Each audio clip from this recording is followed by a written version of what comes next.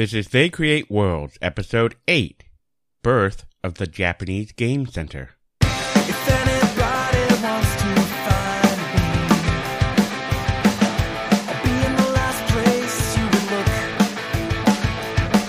In a place where people used to be, a land that's called reality. You'll find me there.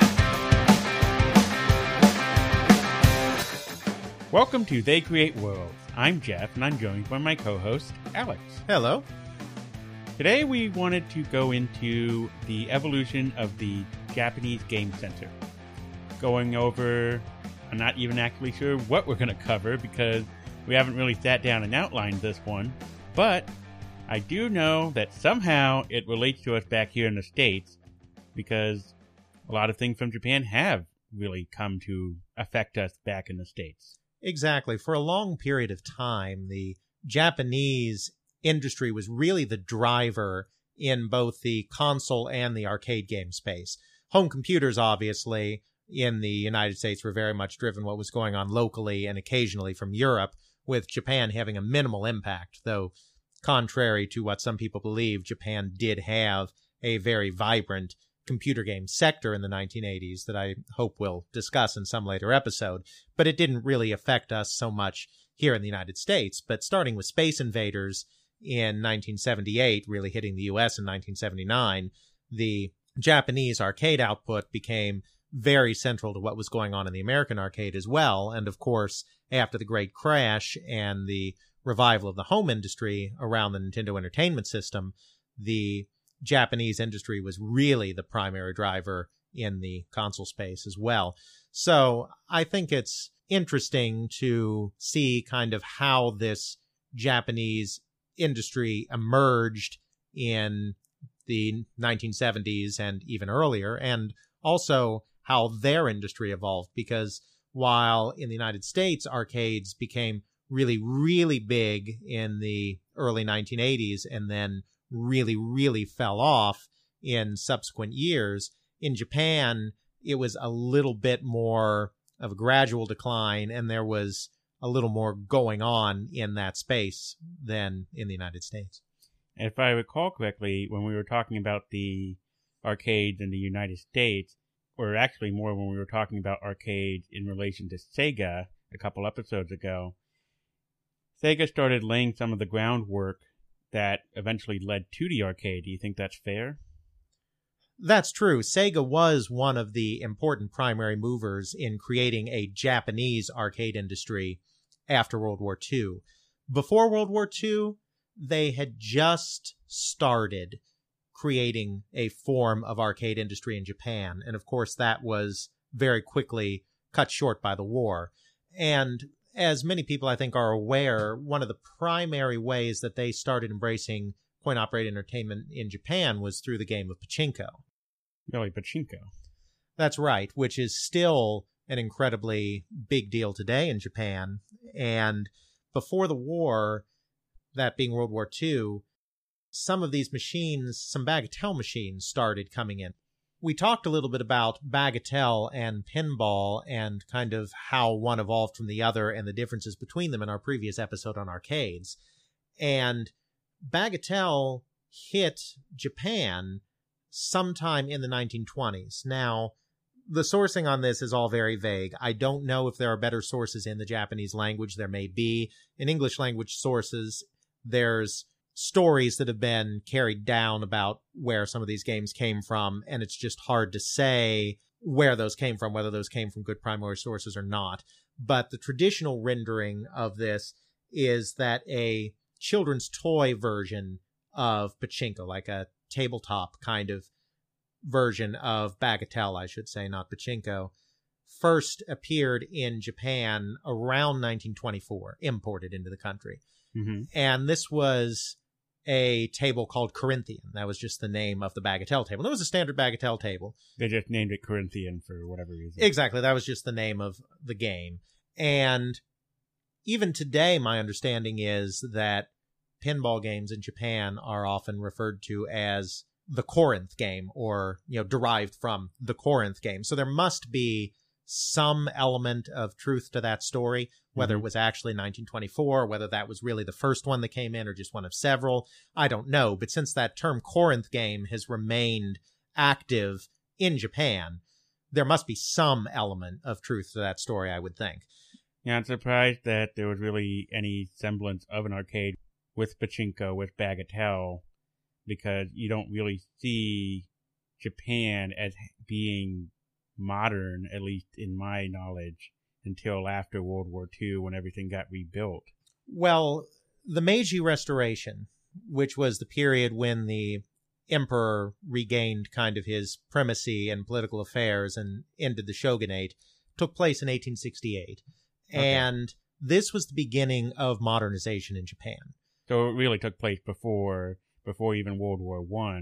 It took place a few decades before that. Exactly. Japan was becoming very much a powerhouse in technological terms, in industrial terms, in military terms, starting from that 1868 Meiji Restoration. Mm-hmm. Obviously, they kind of had to, in a way, start all over again after World War II, just because the country was so thoroughly devastated by World War II. And I guess that's why me and a lot of other people sort of view that Japan didn't come into the modern era until the rebuild from World War II, because they were effectively so devastated that nothing survived. Sure. So there was a lot of mixing of old and new. There was still a lot of traditional class structure. There was still a lot of traditional building. Most people were still living in wood buildings with tatami mats and rice paper doors and all of that kind of thing. They weren't modernizing all aspects of society, but they were very much an industrial nation. They had a very modern education system. They had a very modern and competent military. They were making technological advances. So they were kind of in between the old world and the new world. But when it came to technology, they were very comfortable with what was starting to come into the country in terms of modern things. And so Bagatelle was one of these things that happened to be coming in the 1920s. Again, a few decades after it had really started hitting in the United States with Montague Redgrave's game in 1871. But it was coming in now, and these were not coin operated at this point because we're not talking pinball yet. Pinball, as we know, didn't come in until 1930, 1931.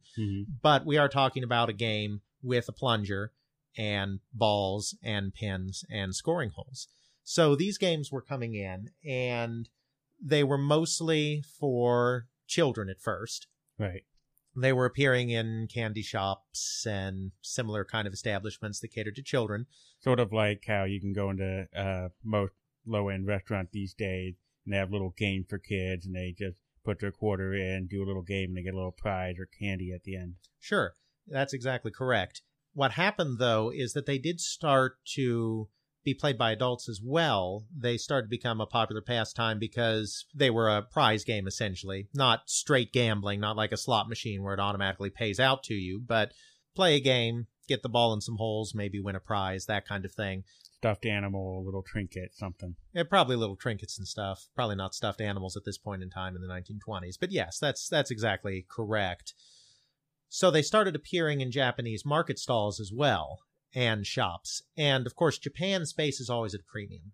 Mm-hmm. It's just a very crowded country, especially in the urban environment. Back then, just as it is now. Obviously, Tokyo much smaller then, but still huge by the standards of Japan.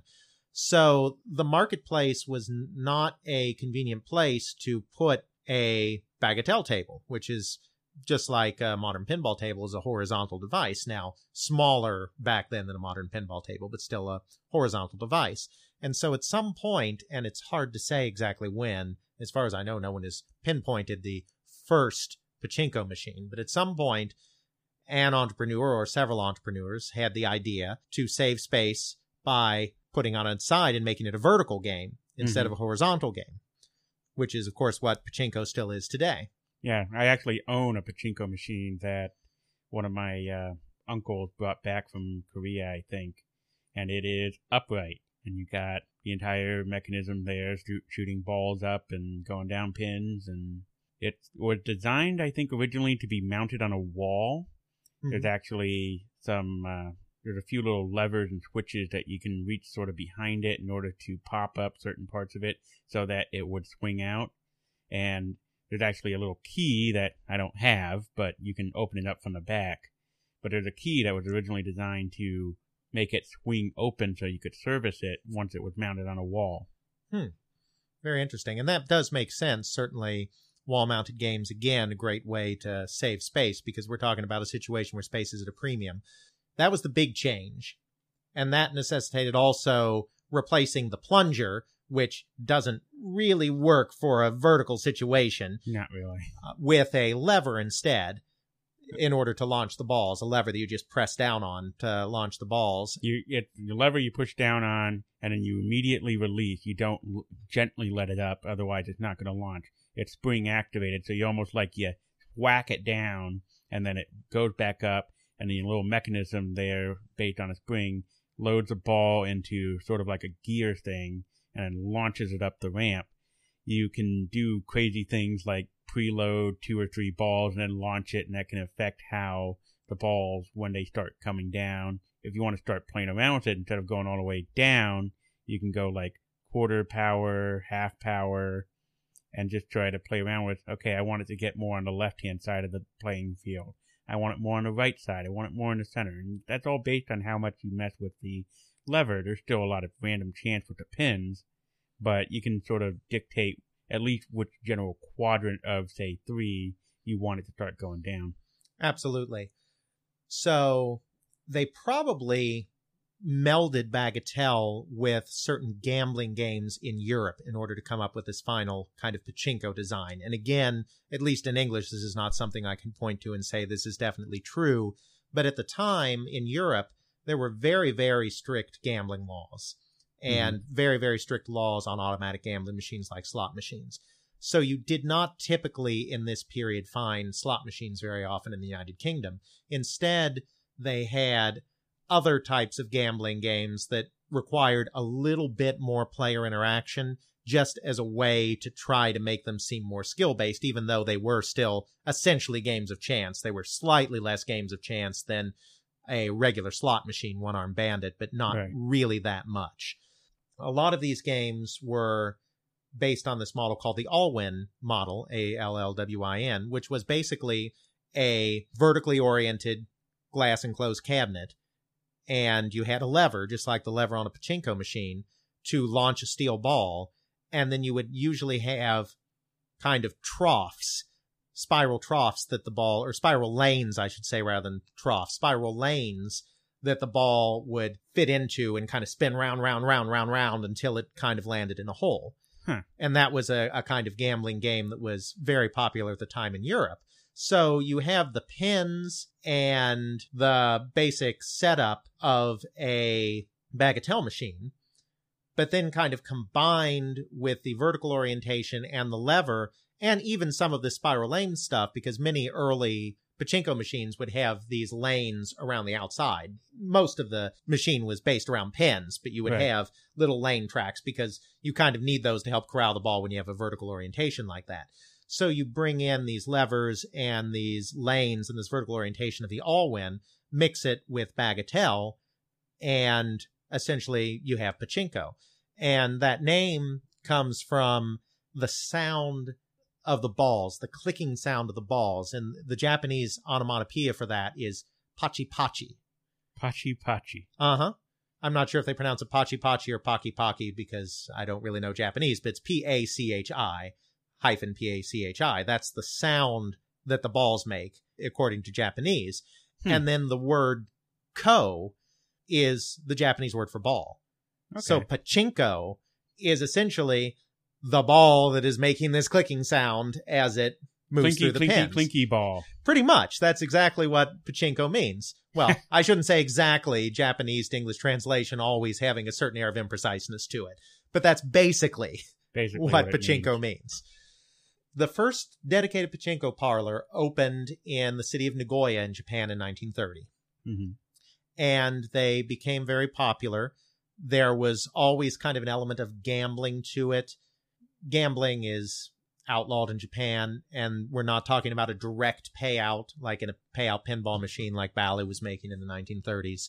or a bingo machine in the 1950s. But this idea that you can earn extra balls by getting your ball in a scoring hole. If your ball goes in a scoring hole, a ball then is ejected by the machine. Right. And you can turn in your leftover balls for little prizes. Or in a less reputable establishment, maybe you go around the corner to the special window that isn't in any way part of the establishment and get your cash money prize or your more fancy prize over there. So you go to the special window that is next door, that is totally separate because the buildings aren't connected, kids. That's and right. that's where I give you my 200 yen, and you will give me let's say 20 balls. And then I go back in, I play pachinko, I somehow win 30 balls, and I go back out to me like, I have some useless metal, friend. Would you like to buy them from me? Oh, sure, I'll scrap that for you. Here, I'll give you 10 yen a ball. And then you leave with 300 yen, and then you're happier. Something like that. So pachinko has always been very much a gray area game. Obviously, children do play it just for the fun of it, but there's always been kind of this gambling element, and there's always been this organized crime, this Yakuza element that has always been hovering around the Japanese industry a little more than in the American industry. Right. Pachinko is just starting to get popular by 1937, which is when Japan goes to war with China. It's really the beginning of World War II for Japan. Mm-hmm. We in the West tend to date the beginning of World War II from the invasion of Poland in 1939, but really at that point, Japan and China had already been at war for a couple of years, and Japan's World War II really started in 1937. And at that point, Japan is a very resource-poor nation because it's an island nation. It has to import almost all of its resources. Yeah, pretty much. So all resources were needed for the war effort. So in 1937, production of new pachinko machines completely halted, just as the game was starting to hit popularity. 1938, they go even further, and they close all the pachinko parlors. We don't want you gambling, put your mind to the war effort, or who knows, maybe they wanted to scrap some of the machines for metal and parts. It very well could be. I mean, that's very realistic that they might have decided there's all that metal hanging around, and why don't we close all the pachinko parlors and confiscate all the machines? I mean, that's as good a theory as any. And I'm sure there's someone out there that knows the answer to this, but that's just not something I've come across. And if you're one of those people, let us know. So pachinko parlors are closed, start of the war. They come back after the war, and this is when pachinko becomes huge. Because after the war, there was rationing on everything. Everything is in short supply. Everything from basic essentials like food and clothing all the way up to things like cigarettes and soap. I mean, everything is rationed. Pachinko is a prize game. And so after the war, you would often, you're not gambling for money, but you could win cigarettes. You could win soap. I've even heard you could win like vegetables sometimes. You could win basic necessities of life or comfort so that you can get by and do better off. And if all it takes is me playing a little bit of pachinko and maybe wagering my vegetable for a handful of pachinko balls, and then I have the chance to get soap or something else, that's really good. So pachinko became ingrained in Japanese culture at that point, has remained ingrained ever since. It's had its ups and downs, better periods, worse periods. The game has changed. It's evolved. For instance, before the war, it was just get a ball in a hole, receive a ball in return. After the war, they went to a 10-ball system and then even a 15-ball system, just because that makes the payouts more exciting. They added electricity. You had lights. You had what they called tulip pockets, which are these little pockets that kind of open up and then close once you get the ball in them. I believe your machine has some of those in it. Yeah, it does. It's if you get a ball in, they open up. Then it's easier to get a ball in than once you get the ball in, it closes back up again. Exactly. As a little kid, I would open up the case and then I would just put little balls in each one of those to open it up for me, then close the case. Interesting. So you were cheating, but thankfully you weren't playing for money, so the Yakuza weren't going to come around and start, removing your fingers because you were cheating at their games. No. I was cheating as a small 7-year-old kid playing in the basement. That's right.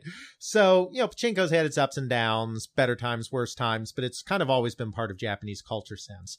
But it is more of a gambling-focused thing. It is much closer in kind to the American casino business than it is to the American amusement business.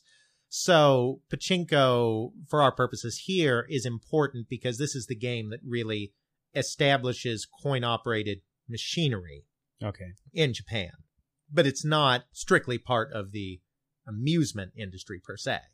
It's what makes it accessible to the public at large because, hey, I'm already used to giving quarters for playing pachinko. 100 yen coins. 100 yen coins.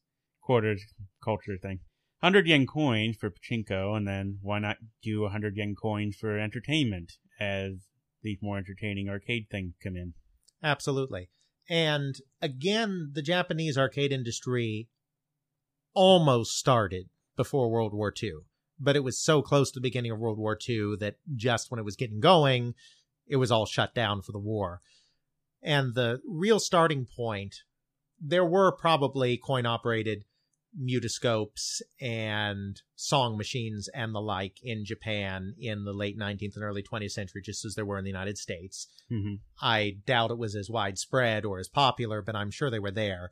The real starting point was in 1931, and a fellow named Kaiichi Endo. Kaiichi Endo. That's his name. At this point, Japan is very much modernizing, and in Tokyo and other prominent cities, the department store is starting to come into vogue. And so you have these department stores building these great vertical structures, of course, because in Japan, space is always at a premium. And you can always go up. Exactly. You can always go up. Then, because space is also at a premium, you make that last floor, you make your rooftop into something too. So there's often on these department stores, the rooftop area is a garden space, a green space, because there's no room for parks at ground level. So you put your parks on top of your roofs. And you go up there and walk around. Exactly.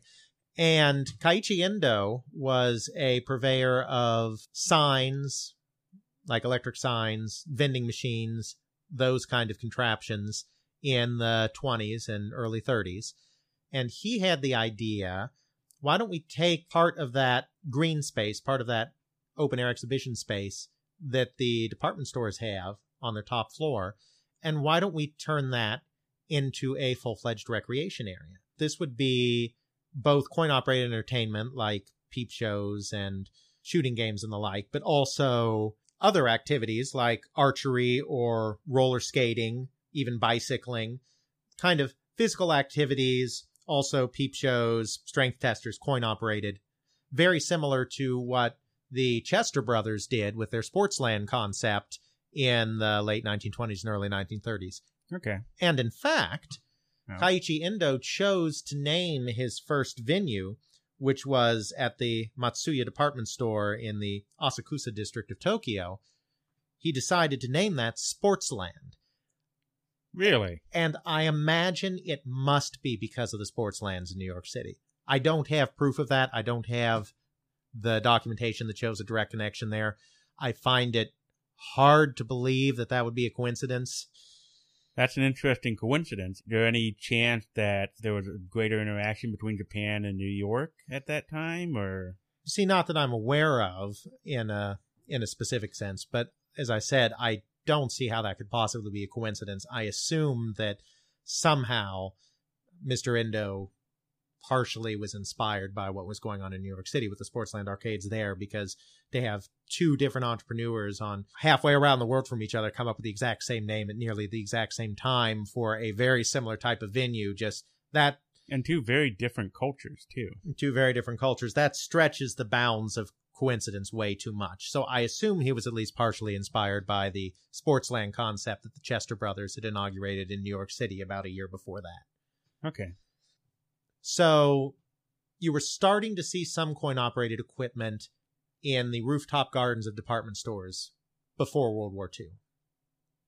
That ended with World War II, and immediately after World War II, there was nothing going on with coin-operated amusements in Japan, because quite simply, there was nothing going on in amusements in Japan, They period. were just spending all their effort just trying to live and trying to survive.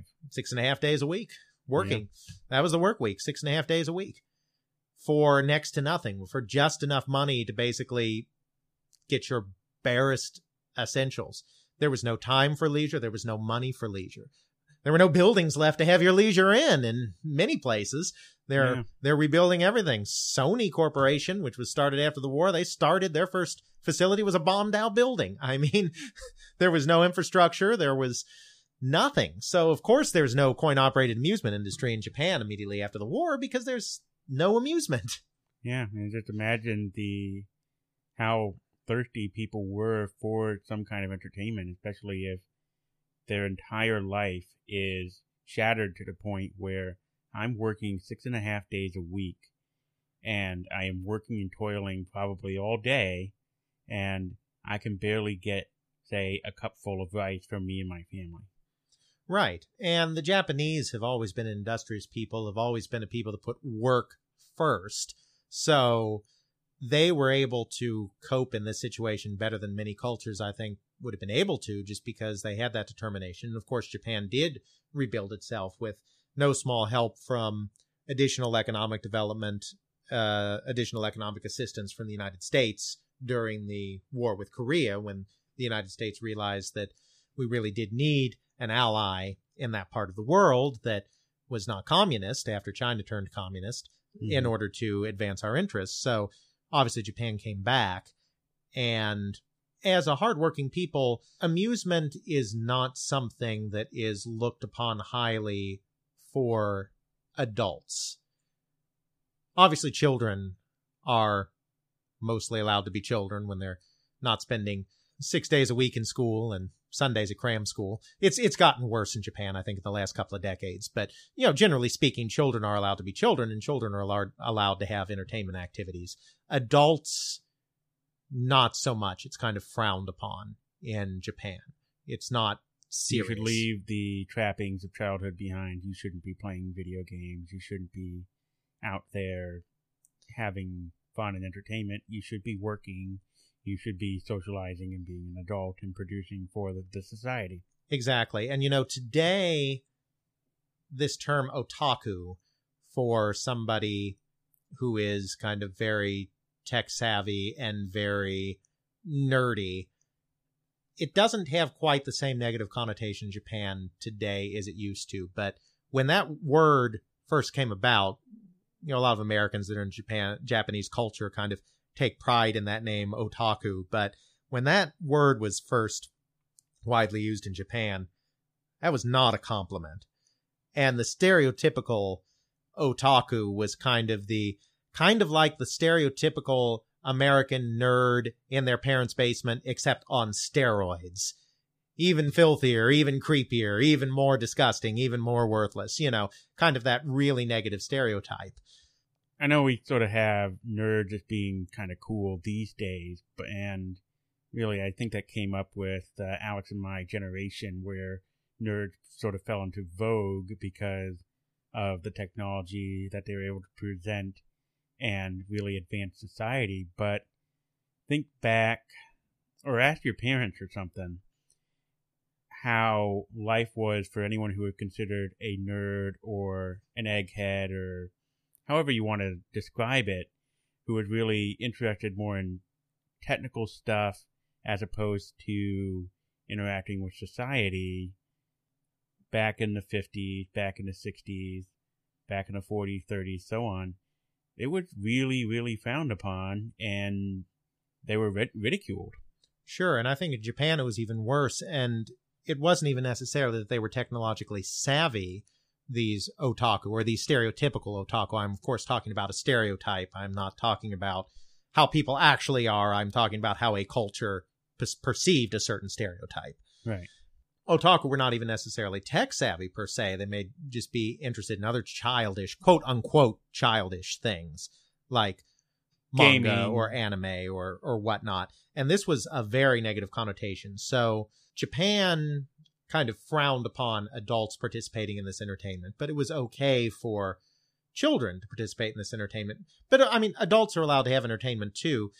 Gambling is different for whatever reason. I mean, pachinko is something that adults are allowed to do, or mahjong, which is another common game used in a gambling setting in Japan.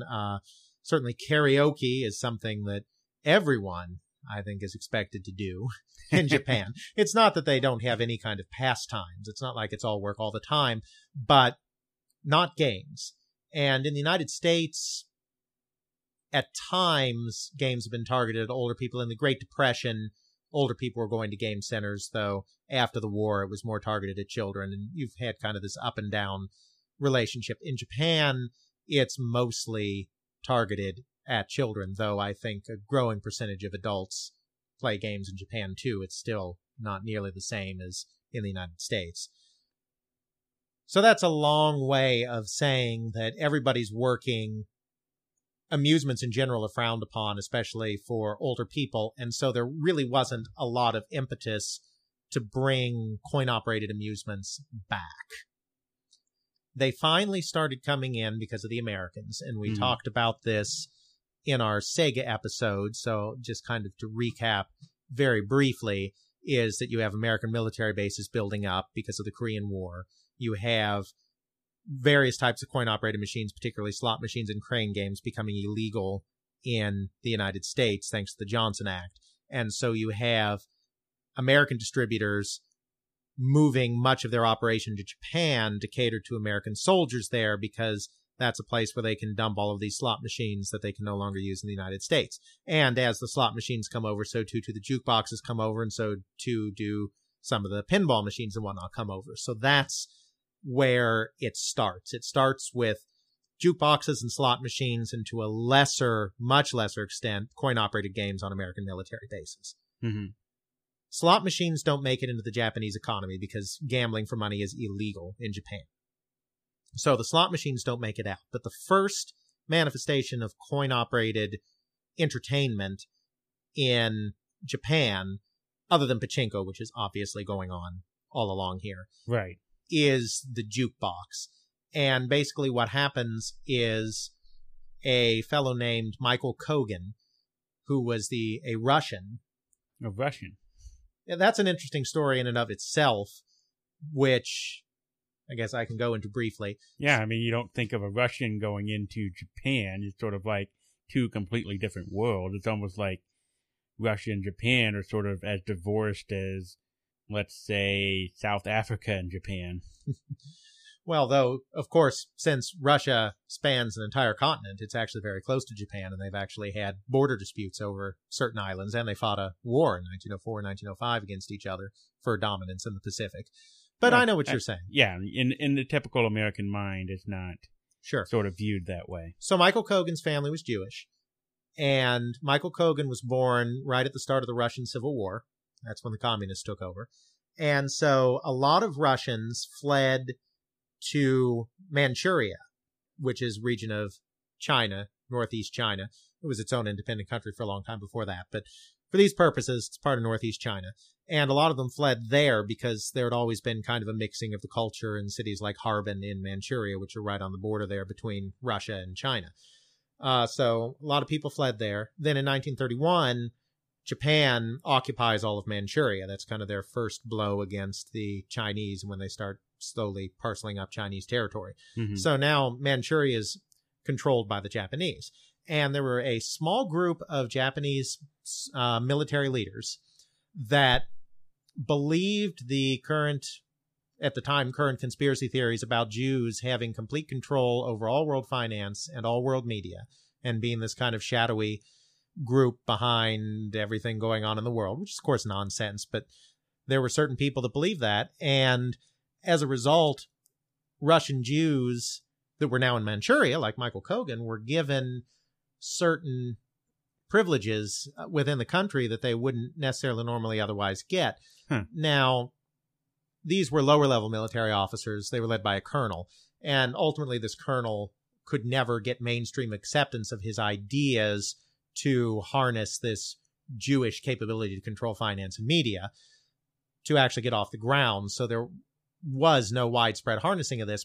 And then, of course, once they signed the Comintern Pact, the Axis with Germany, then obviously some of that anti-Semitic stuff, while the Japanese were not primarily involved in what was going on in Europe with that also led to naturally turning away from this idea of harnessing the Jewish people for the good of the country. But because of this, there was a brief period where Russian Jews were actually allowed to participate in areas of Japanese life. And Michael Kogan actually received his college degree from Waseda University, which is one of the most prestigious universities in Japan.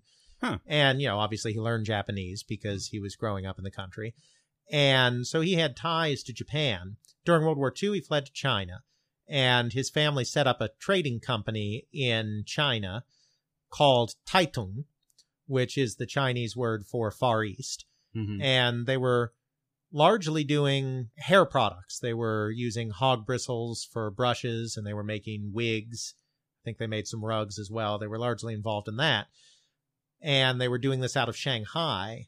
Then, of course, after World War II, China fell to the communists. Right. And so they're on the move again, and they go back to Japan. And when Michael Kogan gets back to Japan, he continues his Far East trading company. Far East in Chinese is Taitung. In Japanese, it's Taito. And so this is the beginning of Taito, which I think most video game fans would be very aware of. It was a trading company, so it was an import-export kind of business. And he started bringing in vending machines, peanut vending machines, perfume vending machines. This kind of got him into the coin-op business. He came to Japan in 1950. I think technically the company was going on then, though it wasn't incorporated until 1953. Taito always celebrates its anniversary as being as its founding date as being in 1953. I think technically it was older than that, but that's the incorporation date, so that's what they go with. Right. And so he was doing a bunch of things. He was import-export business, vending machines. He even had a vodka distillery going. At some point, he decided he wanted to get into the jukebox business, further into the coin-op business that he was already in a little bit with the vending machines. And he wanted to import jukeboxes from the United States. But at this time, that was not possible because imports were very severely restricted. Japan is still struggling with its basic economic situation, and they don't want imports and the money thereof being wasted on what they call luxury goods. Right. We want to spend the money we have in order to rebuild and shore things up. Exactly. So he was unable to get any kind of permission to import jukeboxes from the United States. So what he did is he went to the military bases in Japan instead and said, look, you've got older jukeboxes that you're getting rid of that maybe have broken down, that you're just piling up someplace or destroying or whatever. Give those to me, and I'll take them off your hands cheap. And then he would have his people kind of fix them up, and it would often take maybe 3 or 4 jukeboxes to make one working jukebox because he was taking machines that were all banged up and old and what have you. But he was able in this way to create jukeboxes or refurbish jukeboxes and put them then in the local Japanese economy. Thus bypassing the whole import thing because he's just taking what's effectively junk and already there. And who cares if it takes me 4 machines to make one working machine? I at least have a jukebox in Japan that's an entertainment, and if I'm the only show in town, I dominate it. Exactly. And the jukebox business remained small in these early days. Oh, by 1960, I think there were only some 1,500 jukeboxes in all of Japan. To put that in perspective, in the United States, which of course is many times bigger than Japan in terms of land area, but at that point in the United States, there were 500,000 jukeboxes or more lying around. In Japan, 1,500, even with the disparity in geography and population, right? That still shows that the jukebox was nowhere near as popular in Japan as it was in the United States. But again, at that point, he was just about the only show in town, so he had a nice business going with that. He even considered going into production on his own jukebox in 1956. He had one designed, but discovered that the cost of building it relative to the demand in the country, which was still rather small, just didn't make it cost effective. So he kept using his refurbished machines. Then finally, in 1958, when the economy was doing better, he was able to secure a license with AMI, which was one of the big jukebox makers, and start bringing over modern, newer ones. Exactly. And then a couple years after that, he made a deal with Seeburg, which was the premier jukebox company. It was the number one jukebox company for many, many years in the United States. And so he was bringing in new jukeboxes at that point once the economy got a little better. So Taito was the first company to kind of get involved in coin-operated entertainment outside of pachinko in Japan. Now, they were not doing amusements. Amusements was a sector that was started by David Rosen, and we talked about Rosen Enterprises last time, and we talked about how he brought the second-hand arcade machines in. Right. And again, he was doing this, 1956, 1957. So a few years after Michael Kogan started his jukebox business. So by this time, you could get the import licenses and you could bring in, he was bringing in used equipment at first. But the important thing is he was able to import it because Michael Kogan couldn't have even imported a used jukebox if he had wanted to in 1954. You couldn't import anything. Any luxury goods. Any luxury good. Exactly. So you've got Rosen Enterprises starting up with this game business in about 1956, 1957. Taito follows them into the market 1957, 1958, very soon after Rosen starts bringing in these games. Taito starts doing the same thing. Then you've also got the Service Games Complex, which we've talked about at length the last time around, which is not very involved in games, but is bringing in jukeboxes. Mm-hmm. They become the Rockola distributor, which is another one of the major jukebox companies. So Taito and Service Games are kind of dominating Japan's jukebox business between them. Sega has a little over half of it. Taito has most of the rest. Rosen Enterprises in the late 50s is starting to create the first dedicated game spaces in the country. And as we talked about before, he's approaching primarily movie theaters because he already had a relationship with movie theaters due to his Fotorama business, which again we talked about previously. So he's creating what are called gun corners. In Japan at this time, firearms are illegal. Firearms are very, very heavily restricted. Right. Even air guns, even less destructive forms of guns are very, very heavily restricted. You can't even do like BB guns or anything. Yeah, exactly. So target shooting down at the old rifle range or the old gun range is not something that the Japanese are able to do. So these gun corners become popular because it's an outlet to do some target shooting. And in fact... But how can even they get guns or there's some sort of special license because they have a gun corner? Oh, well, these aren't guns. I'm sorry. We're talking about arcade amusements. So we're talking about light gun games. Light guns. Okay. So I'm sorry. No, I was not clear about that. So coin-operated amusements, your light gun games are legal because they're not actual guns. They don't actually fire a projectile. They're not even, they're even less of a deal than an air gun, which is even at some point outlawed in Japan or at least heavily restricted in Japan. But you can do target shooting with them. Okay, how do those light guns work? Is it sort of like how the Nintendo light gun works or something else?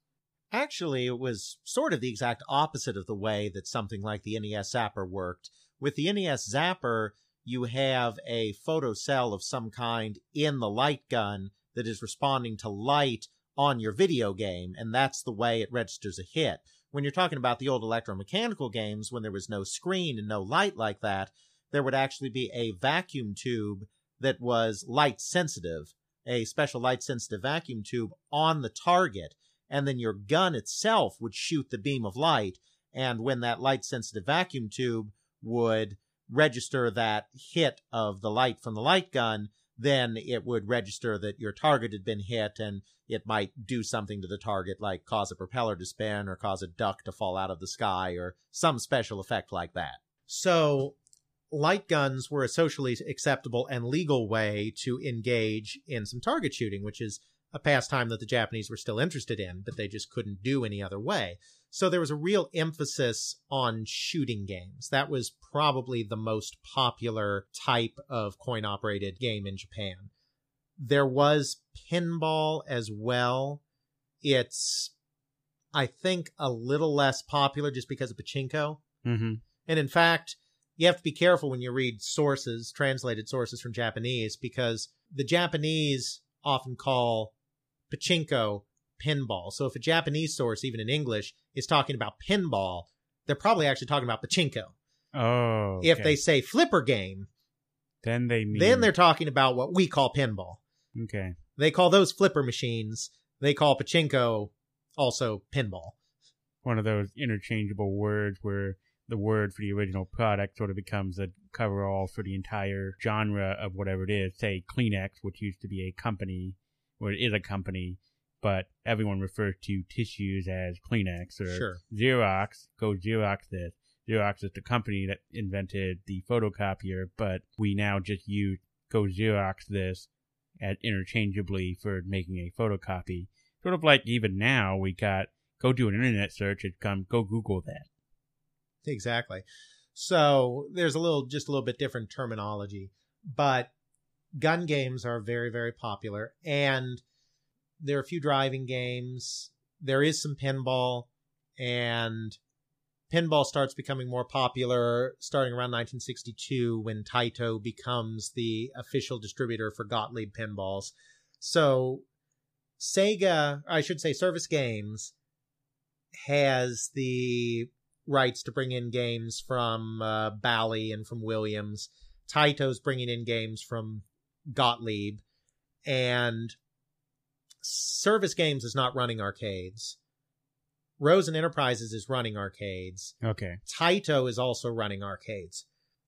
And they get into it they follow the exact same path essentially that Rosen Enterprises followed, except Rosen Enterprises did it first and then Taito's kind of following in their footsteps. So Taito is opening arcades. Rosen Enterprises is opening arcades.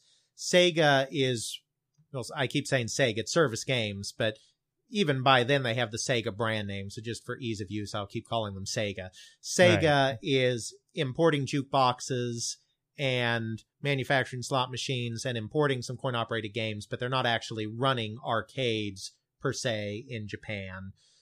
The game centers at this point are pretty much always attached to some existing business. Okay. Rosen is setting up his gun corners in movie theaters. Along with the photo booth. Exactly, where he had previously been setting up his photo booths. The photo business is kind of dying off at this point. In the kind of late 1960s, there's a big retail boom in Japan, department stores, supermarkets, etc., popping up all over the place.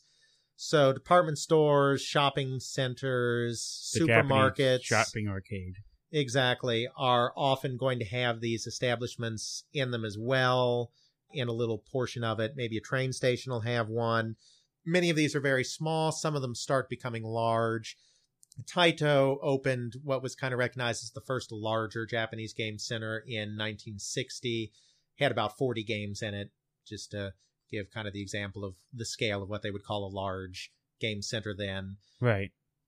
And rooftops, department store rooftops, are hosting games again as they had been before the war.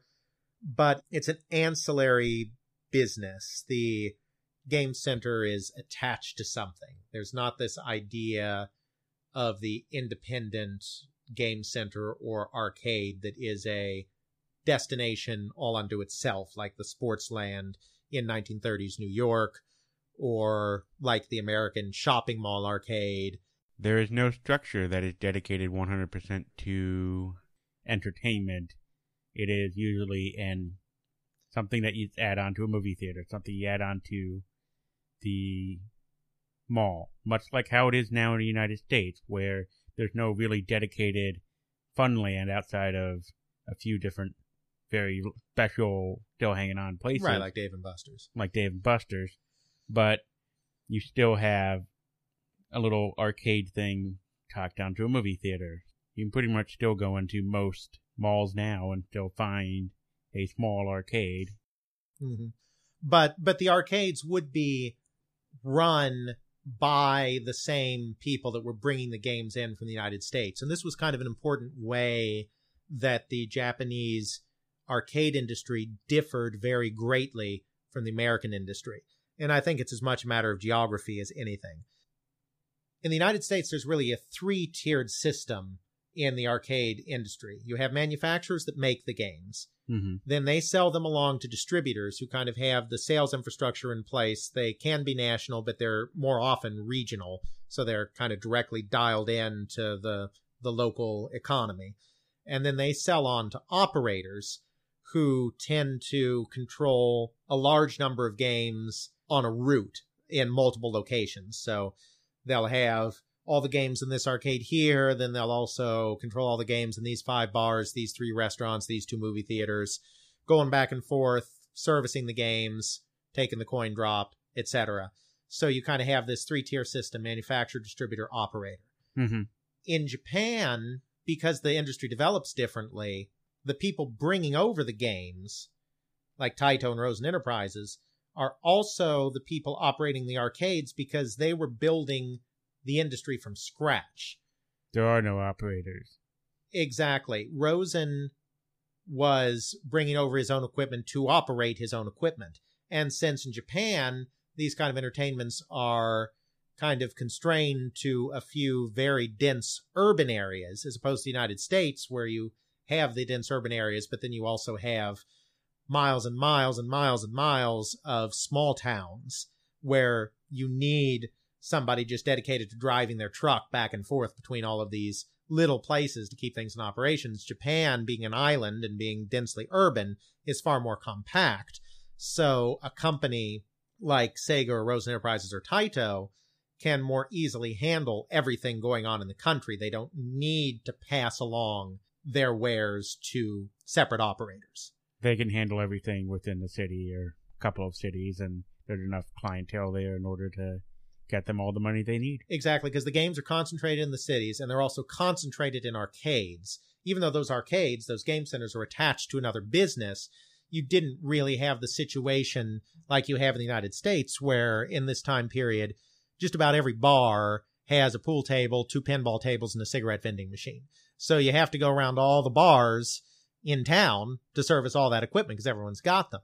Whereas in Japan, the amusement equipment is pretty much consolidated in these game centers because, of course, it's children's entertainment. We talked earlier about how adults aren't supposed to be playing these kind of things. So, of course, there aren't pinball machines in bars because you're not supposed to be You're playing lucky them. if you have a pachinko machine on a bar. Exactly. Now, there are jukeboxes in bars, so it's not like there are no coin-operated machines anywhere around, but not the games.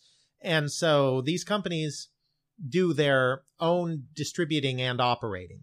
And as time went on, there were a few companies that developed as well that were just operators or just distributor/operators, but only a small number. Most of the arcades still today in Japan are controlled by Sega and Namco and Taito and all of these same companies.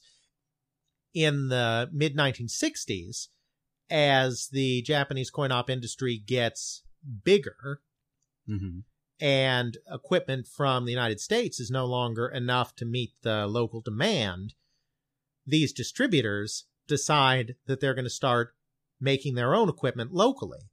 So, again, the distributor, Taito, or in Sega Enterprises, which at this point is that merged company between Surface Games and Rosen Enterprises, these distributors, who are also operators, now start manufacturing too. So they can encompass all 3.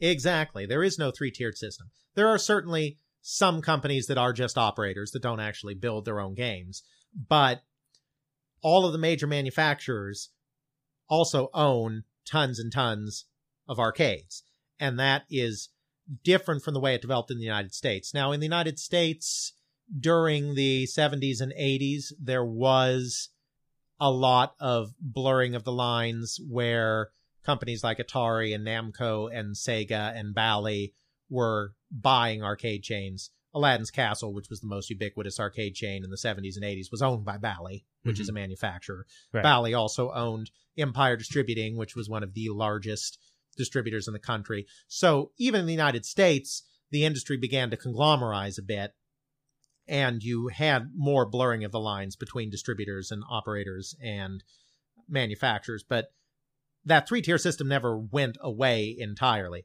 Even though Bally owned some of its own distributorships, it also sold along to independent distributorships as well. And even though they owned Aladdin's Castle's arcades, or Sega owned Time Out arcades or Namco owned arcades. There were still plenty of arcades they didn't own too. So that system was still a very vibrant system. There was just some blurring. Whereas in Japan, the manufacturers Did everything. And they distribute games to competitors' arcades as well, but the manufacturer is also the distributor, is also the operator. So Makes that's one of the big distinctions. So just to kind of recap where we are so far, Japanese amusement industry gets started in the late 1950s with the importing of American equipment. It grows big enough by the mid-1960s that companies like Sega and Taito are starting to manufacture their own equipment. This really starts taking off because of bowling. Bowling. That's correct. So, I do not typically think of Japan as being a big bowling place. in the 1960s, bowling became absolutely huge in Japan. It ended up being a passing fad. And Rosen Enterprises actually played a role in that. The very first bowling alley in Japan was established about 1952 in Tokyo. But it really just catered to American servicemen. And you see, throughout the 1950s, there was a big bowling boom going on in the United States. So Japanese military bases had bowling. So there was a realization in the Japanese amusement industry that bowling was this thing that existed, but it had never really caught on in Japan. Rosen Enterprises, David Rosen, decided to open a bowling alley in about 1960, 1961, somewhere in there, that ended up becoming really popular. And then two of Japan's leading trading companies, C. Ito and Mitsui, partnered with the two leading American bowling companies, AMF and Brunswick, bowling equipment companies, and started opening bowling alleys in Japan in the mid-60s. And bowling, Japan went crazy for it. I mean, I don't know what the psychology is there. I don't know the reasons why, but Japan went very crazy for bowling for about a period of 8 or 10 years. Wow. Mid-60s to the early 70s.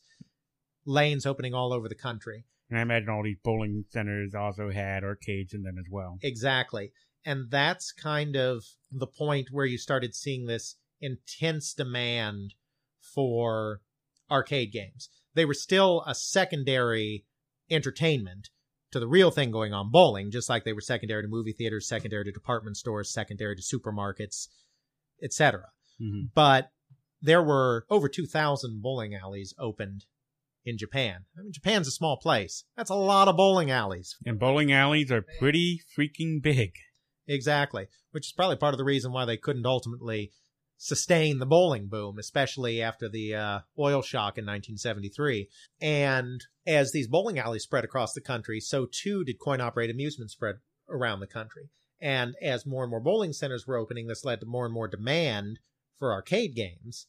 And this is what kind of started pushing companies like Taito and Rosen Enterprises, Sega Enterprises at this point, to begin manufacturing their own equipment. Okay, so really what happened is you had the genesis of arcade machines in Japan, where they just start taking old stuff and making it work. And then it's really not until the point that you get bowling alleys and that becoming this big major fad for a decade that you have arcade machines really coming to every facet of Japanese life. It's hitting the entire country. It's not hitting just the major cities and major parts of those cities. It seems to be penetrating the entire culture as a whole. Mm-hmm. It's starting to at this point. But arcades are always still this subservient institution. You know, it's never the primary entertainment venue. They're pachinko halls. Mm-hmm. You know, as we said before, pachinko's doing great, and there are pachinko halls everywhere. Tons and tons of them. Game centers are always attached to another business. That's just kind of the way it is. Until 1971. What happened in 1971 is a guy came along by the name of Katsuki Manabe. Mm-hmm. Katsuki Manabe founded a company called Sigma Enterprises, which became a major, major player in the Japanese arcade scene. They never established a U.S. presence to speak of. at all. So Sigma, unlike Sega or Namco or Taito or Konami, etc., Sigma is not a name that is really known by the general American game playing public. They only service Japan. Right, and they're gone now. In 2000, I think it was, Universal, which is not the movie studio, but is a Japanese pachinko company called Universal that also made some video games for a while. Universal purchased Sigma and absorbed them into their operations. So Sigma no longer exists in Japan anymore either. Sigma was a very big operator and also made some games for a long time in Japan. And it was founded by this guy, Manabe. And he was very determined to break arcade games out of this subservient role that they had previously existed in. And he decided to do so through creating a new type of establishment based around a new kind of game. And this is something called the Medal game. Medal is in a medal for valor, MEDAL. And the Medal game is basically a slot machine. It's a one-arm bandit. Really? But it doesn't take money. And it doesn't pay out money. It takes tokens? It takes medals, which are essentially tokens, but Okay. they called them medals. And so that's why they were called medal games. He opened an establishment in 1971 called Game Fantasia Milano. I think the Milano thing, it's Italian from the city of Milan. I think it's kind of evoking Europe. It's kind of evoking kind of a casino type setting. Not that Milan's known for its casinos, but the idea of this kind of gaming facility. He lavished lots of money on the furnishings of the place and on staff and on all of these things, made it this destination. Because that's what you need. I mean, the arcade in the United States revived when the Sportland was able to turn arcade games into a destination all on their own. And this is, again, what he's doing. He's creating this very fancy facility with this brand spanking new type of game and trying to make it into a destination because he wants to cut arcade games loose from being subservient to all of these other types of entertainment, like movies or Bowling. the Medal game becomes huge in Japan. Again, this is not something that was ever a thing in the United States because gambling being legal in the United States, we have slot machines. We don't have fake slot machines made for people that aren't allowed to use real slot machines. Not quite, but I mean, the closest we have here is, at least with some of the old arcades, you'd always go in there with your $10 bill you put into a machine in order to get that token for a specific venue. Chuck E. Cheese's used to do this a lot. Probably sure. still do. And you have a token that's specific for them, and that I would argue that would be a medal, right? In a way, I mean, we have redemption games in the United States. I mean, the Medal game is a form of redemption game, but they were never in the guise of slot machines. A Medal game is a slot machine that just doesn't take money. Okay. Otherwise, it's exactly the same. And in fact, as Medal games became popular, companies like Taito were importing every single slot machine, real slot machine, they could get their hands on and then converting them into Medal games because the demand was so huge. A couple thousand of these Medal game centers opened in Japan. So what did they do with the winnings? Did they go to? Well, there are no like, winnings. There's no payout. Well, I mean, yeah, you could maybe exchange for a prize, like a redemption game, but I mean, there's no cash prize. There's no payout. Okay, so you It's were playing effectively a one-armed bandit with medals. I go change a couple thousand yen into medals. I put it in. I may gain or lose the amount of medals I have. I may or may not be able to take those medals to a counter and say, get some sort of prize. Yeah, they called them in shorthand, they called them MIMO games. Medal in, medal out. MIMO. There's a thought that actually occurs to me with that. You and I have both played Dragon Warrior a lot. Mm-hmm. And there is a casino game that was introduced into that, I think in Dragon Quest 3 or Dragon Quest 4. Dragon Quest 4. Dragon Quest 4. And in there, you go in, you change your money into the casino equivalent of tokens. and you can't cash out into money. You can either keep playing games in there, or you can cash it out at a prize counter, Right. where you get special things. It almost makes me wonder if that sort of setup there is influenced by this. It's very possible. I mean, that would make a lot of sense. So the Metal Game facilities were not arcades. They were not general amusement arcades. Metal Game facilities, just like pachinko halls hosted pachinko machines, Metal Game facilities basically just hosted Metal Games. But this was kind of the first coin-operated amusement that had its own dedicated space that was not tied to any other form of business. These peaked in popularity sometime around 1973, 1974. After that, the government started cracking down on them a little harder because, again, we're in a very gray area that's getting a little close to gambling. Mm-hmm. So there starts to be crackdowns, and these kind of fall out of favor. But this was an important moment when the game center culture in Japan kind of started to mature a little bit, was when these Metal Game... Between the 70s and the 80s. Well, this is the early 70s, 1971 to 1973. Okay, so only in the early 70s. Mm-hmm. Okay. So around this time is when video games start taking off in the United States for the first time. Pong hits big in 1973.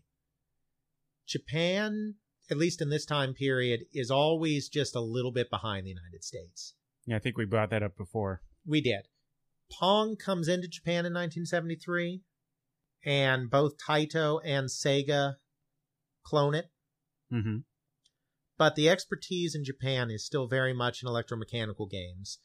There isn't the kind of engineering expertise that they need to create these sophisticated electronic games, these TTL hardware games. So not much goes on in that field for the first few years. At this point, the big four companies in Japan are Sega, which is by far the biggest, Taito, which we've talked about, a company called Nakamura Manufacturing Corporation, or company, Nakamura Manufacturing Company, which later shortens its name to Namco, and a company called Casco, which never really made the transition very effectively to video games. So again, that's not a company that's really known today in the United States, but Casco in the electromechanical day was a pretty big deal. And all of these companies are pretty much just making electromechanical games. They offer a full range of games, driving, shooting, etc. Pinball is the one thing that they mostly import. In 1972, Sega actually starts its own homegrown pinball operation as well to try to become a full-service coin-operated amusement company. But generally speaking, they import their pinballs from the United States from companies like Gottlieb and Bally and manufacture most of the other stuff domestically. They do some export business. Some Sega and Taito and Namco and Casco games make it out of the country, especially Sega. But it's largely a domestic business with just a little bit of exporting. Mm-hmm. And in video games, only Sega and Taito are making video games, and they're making very few. Sega really just clones Pong and then really doesn't do anything else until they open an American branch in 1975, and through that American branch, they hire some people that are more skilled with the electronics and start making a small number of video games that way. Taito happened to have a single individual on staff, Tomohiro Nishikado, who is the father of Space Invaders, who happened to have training in electronics. So they happened to have a guy that could do it. And so he was their video game designer between about 73 and 78. He did most of their video games. They did finally, in the middle of the decade, open a video game, a new subsidiary that also did some video games, but he was kind of their primary guy. No one else in Japan is making video games. There are a couple of games that do decently in Japan, but it's still very much an electromechanical market at this point, and a metal game market, especially for this period, 71, 72, 73, into So it's 74. pachinko, metal games, and Driving, shooting, electromechanical stuff, a little bit of pinball. That's basically what it is. And then Breakout happens. The video game Breakout. The video game Breakout. Nakamura Manufacturing is not creating video games. But in 1974, they become the distributor in Japan for Atari. Basically, Atari founded its own Japanese subsidiary in 1973, and it was an absolute disaster. They didn't do anything right. They didn't get the... Japan is very hard to set up a foreign subsidiary, and there's lots of rules. They usually require you to partner with a local company, and Atari basically ignored all of that, went full speed ahead, founded their own subsidiary, hired their own people, went about doing it their own way, and lost $500,000 because they couldn't sell anything, because they hadn't made any of the proper contacts. They couldn't get any of their games out of customs. We've already established that Japan is very collectivist in the sense that they go for whoever is the clear winner, and the winner will get 90% or more of the market. Well, that's true in the home. In the arcade, there's room for multiple companies. The problem here wasn't so much that they were a clear loser. The problem is they didn't set up the subsidiary correctly. They didn't follow the rules for importing product. They didn't make any ties with any local distributors. They broke all the rules, and that's not going to work in Japan. Were they shunned by different companies? Oh, absolutely. Okay. Absolutely they were. And so no one would buy, they were completely shunned even though they could get the product in. Well, they couldn't even get the product in most of the time. That's what I'm saying. Oftentimes It was held up in customs because they didn't follow any of the rules on importing their equipment. Okay, I'm just trying to fully understand the... Sure. So the depths of the horror. So it was a complete and utter disaster. And they had to sell. And they sold Atari Japan to Masaya Nakamura of Nakamura Manufacturing Company. And so he became the importer of Atari games in Japan. That made Nakamura, soon to be renamed Namco, the kind of third big company in the video game scene in Japan, such as the video game scene was. Right. In 1976, Breakout is released in the United States, and you're familiar with the game Breakout, I assume. Yeah, of course. You've got a ball on the bottom that is attached to a paddle. You click start, the ball launches up, and there's usually a couple of rows of blocks, and you hit them. They get destroyed, and it comes back down. You got to get your paddle within range of the ball and then bounce it back up. It's almost like you're trying to keep a ball in the air long enough and not go past your paddle and destroy all the blocks on the top. Exactly. And in 1977, Namco imported this game into Japan. And for whatever reason, again, I don't know exactly what, it became huge. Just like bowling. Yes, exactly. It just took the nation by storm. And Nakamura actually had a problem because it was so popular that it was attracting the Yakuza. And the Yakuza were starting to create their own counterfeit machines and starting to get into the business. And then when Nakamura went to the local Yakuza head and complained, he was like, well, go into business with us and we'll make all the counterfeiters go away. And it's like, Nakamura did not take that deal. He didn't want to be in bed with the Yakuza. And he couldn't get more units from Atari, so he actually started manufacturing his own units, which was in violation of his licensing agreement. Oh, dear.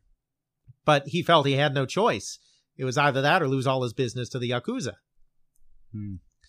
Breakout starts proliferating across the country, and this is the exact moment that another fad comes in that is equally important to the spread of these games, and that's the tabletop cabinet. Instead of having your video game in an upright cabinet that you stand at with a monitor kind of at eye level while you're standing, it's a game where the monitor is embedded in a table, and you sit down at a table and play it that way. Some of the old Pac-Mans are like that. Exactly. In the United States, they are. Yeah. There were many games like that in Japan. What would be the advantage of that over the upright? You said that there's a space premium. I would think a table on the ground would take up more space than a cabinet against a wall. So here's what happened. In the mid-1970s, the jukebox was under siege from a new pastime called karaoke. Oh, dear. And Taito did get into the karaoke machine business, but Taito was still very big in jukeboxes. That's kind of where their big business was. And now the jukebox was becoming less desirable in bars, tea houses, snack bars, all the places you would typically find a jukebox. So Taito needed a new machine that they could put into bars and restaurants and tea houses. And so they came up with the idea of, let's put a video game in a table. So it can be a table in the restaurant, and it's inobtrusive. It doesn't draw attention to itself because it's just another table. And it's a place where a person can sit and have some tea or have a snack and play a game at the table. Okay, so that's a bit different than how it is in the United States, where you have those tables literally in an arcade, and they just sort of look out of place compared to everything else. Yeah. These are actually supposed to be inside the booth and part of where you're eating. You go over there, you sit down, you eat your food, and you look down and go, oh, there's Galaga, there's Asteroids, there's Pac-Man. Let's play around while we enjoy our food. Right, because remember, at this point, still, we don't have really, other than metal games, we don't really have dedicated arcade spaces in Japan. In Japan, arcades are still part of a separate business. So this was a way of getting games into tea houses and into snack bars that would not ordinarily accept games, and which are now no longer accepting jukeboxes in the same numbers they used to because of karaoke. Mm-hmm. So Taito comes up with this tabletop idea. That's what they call them, TT for tabletop. And Breakout becomes popular, really popular, at the exact same time Taito comes up with this tabletop idea. And of course, Taito knocks off Breakout, makes their own clone of it. Right. And this combination takes the country by storm. Taito figured that the typical establishment would order one table, maybe two tables. Some establishments were replacing everything with game tables. Wow. And they had Breakout in these tabletop games. Exactly. They had other games too. Just about any game in their catalog, they would also make in a tabletop version. It's just that Breakout was the killer app for the tabletop. Okay. It was the game that was really popular at the exact moment that someone came up with the idea of doing a tabletop. So you have two forces converging. Namco imports Breakout, which becomes super popular. Taito comes up with the idea of the tabletop game as a way of replacing their dwindling jukebox business. And then, of course, these two things come together. And this gets arcade games in large numbers into tea houses and snack bars and creates a brief fad with young people that frequent these tea houses and snack bars, and represents kind of the next step in growing the market. So we went from a few movie theater and department store arcades to tons of bowling alleys until that fad passed, to metal games take off and have their own dedicated facilities until that fad passed. And then the fad that replaced them is tabletop games, particularly Breakout, in tea houses and snack bars and similar establishments. So now we're on the cusp of the modern Japanese game center.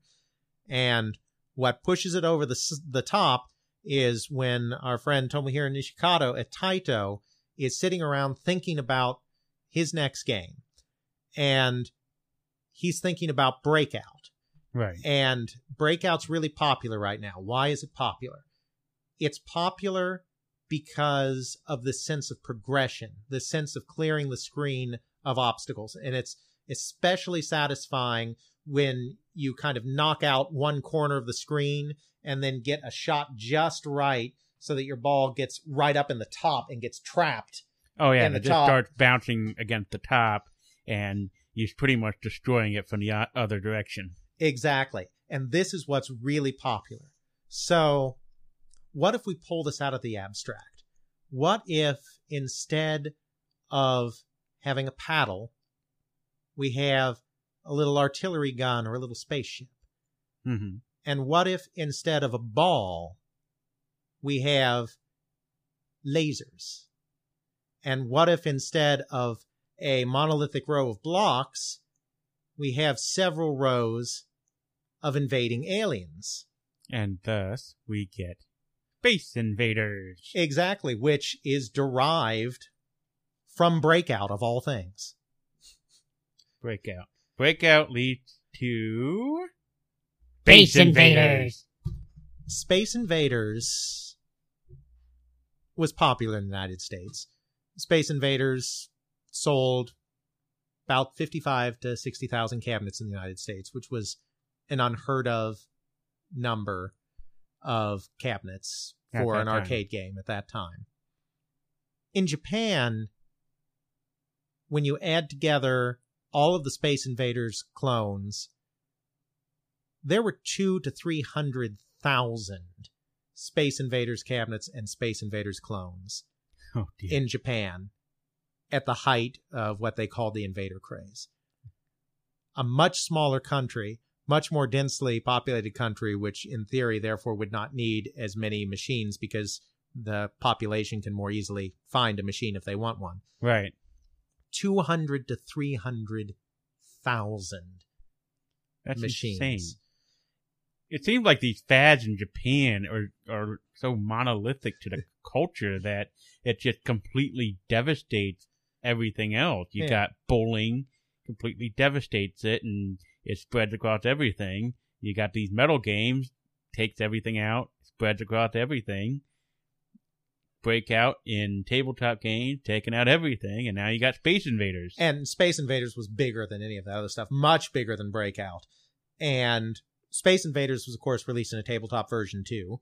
So it's part of this continuing table game boom, too. But Space Invaders is, of course, unlike anything that's ever been seen before. There were target shooting games before Space Invaders. There was never a target shooting game where the enemy shot back. Technically, Computer Space was a game where the AI shot back at you, and there was the game Jet Fighter that Atari also did, which you could play against the computer. But those were one-on-one kind of games.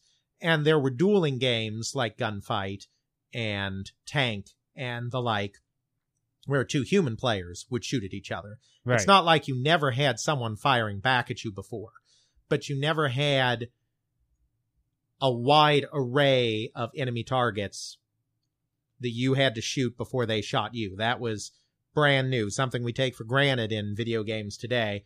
Brand new in 1978. You had an entire multi-row, each of them shooting down at you. You occasionally had sort of like a flying saucer go across the top, and it would shoot a special thing down at you, and you really wanted to take it out before it was gone because you get bonuses usually.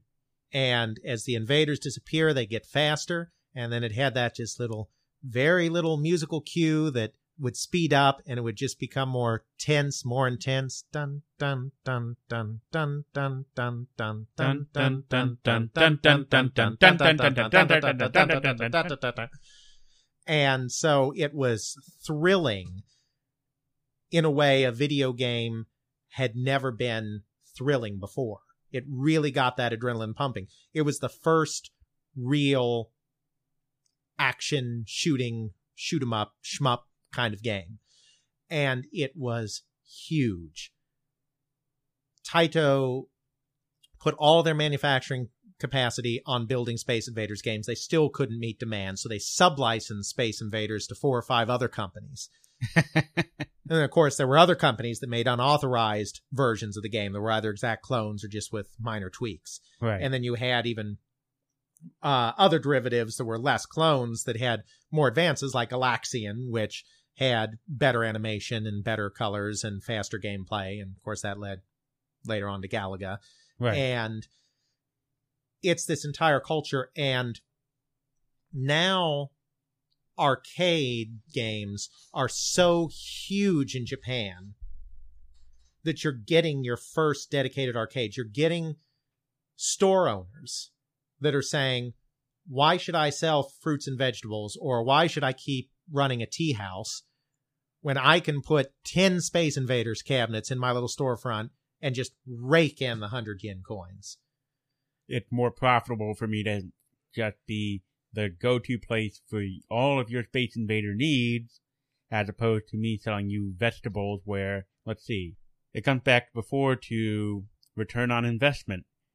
if it cost me 500 yen to bring in vegetables versus, say, 2,000 yen to put in an arcade machine, and my vegetables sell in 5 hours, and my arcade machine is raking in 700 yen every hour,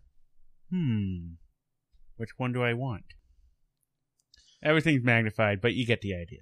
And for the longest time, small Japanese arcades were called invader houses. Because that was the game that started it. And they called it the invader craze. They spoke of the invader game. And when the Japanese speak of the invader game, they're talking about both Space Invaders and all of its clones. It was its own genre. The invader game was a genre. And the invader house was where you went to play invader games, or you went to a snack bar or a tea house to play a tabletop game or whatever. And it was ridiculously huge. And this is the biggest phenomenon to ever hit Japanese arcades, really. Pac-Man was popular in Japan as well, but in the United States, Pac-Man was more popular than Space Invaders. In Japan, Pac-Man was also popular, but Space Invaders was the one. That was the video game craze of Japan. All right. There's a myth that there was a shortage of 100 yen coins, that the Japanese government actually had to increase production of 100 yen coins because so many of them were going into machines. That's not true. That's one of these urban legends, but it has a grain of truth because apparently there was concern that coins were not entering circulation fast enough, and the Japanese Diet did actually contact Taito. I got this from Ed Miller, who was the president of Taito America at the time and who was also very involved in the operation in Japan as well. He told me that the Japanese Diet did come to negotiate with Taito to get coins out of machines faster because, of course, Taito, as we said, the manufacturer, is also the operator. So Taito is operating these machines as well as manufacturing them. So there was enough of a concern about turnaround on coins that the Diet insisted that Taito get them out of machines faster. But there was not actually a shortage that required increasing production. It's funny that rumor even got started because it's public record what the production of Japanese currency was every year. So all you have to do is look at those records of Japanese currency production. You can see that production didn't increase 3 or 4-fold like some video game history sources claim.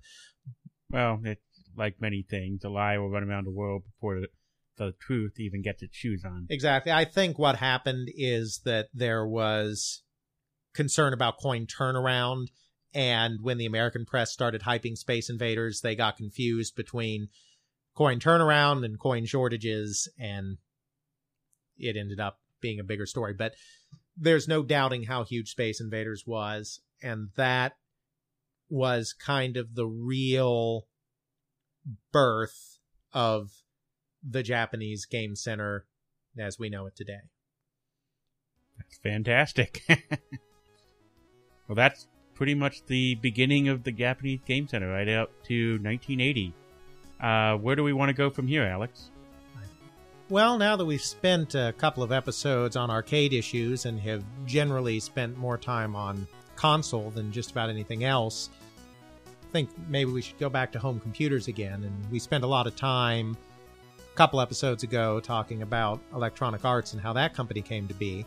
And in the 1980s, Electronic Arts' biggest competition in the home computer space, just in terms of pure dollar volume, came from Activision, which during this period had to transition from console to home computer due to the video game crash of 1983. And the Activision story in this period is very interesting and very misunderstood. This is the period when the company became mediagenic and expanded into new markets like business software and ultimately entered bankruptcy. And most of the time when Activision is discussed, there's a lot of attention paid to the early days of the company when they were the leading third-party developer on the Atari VCS.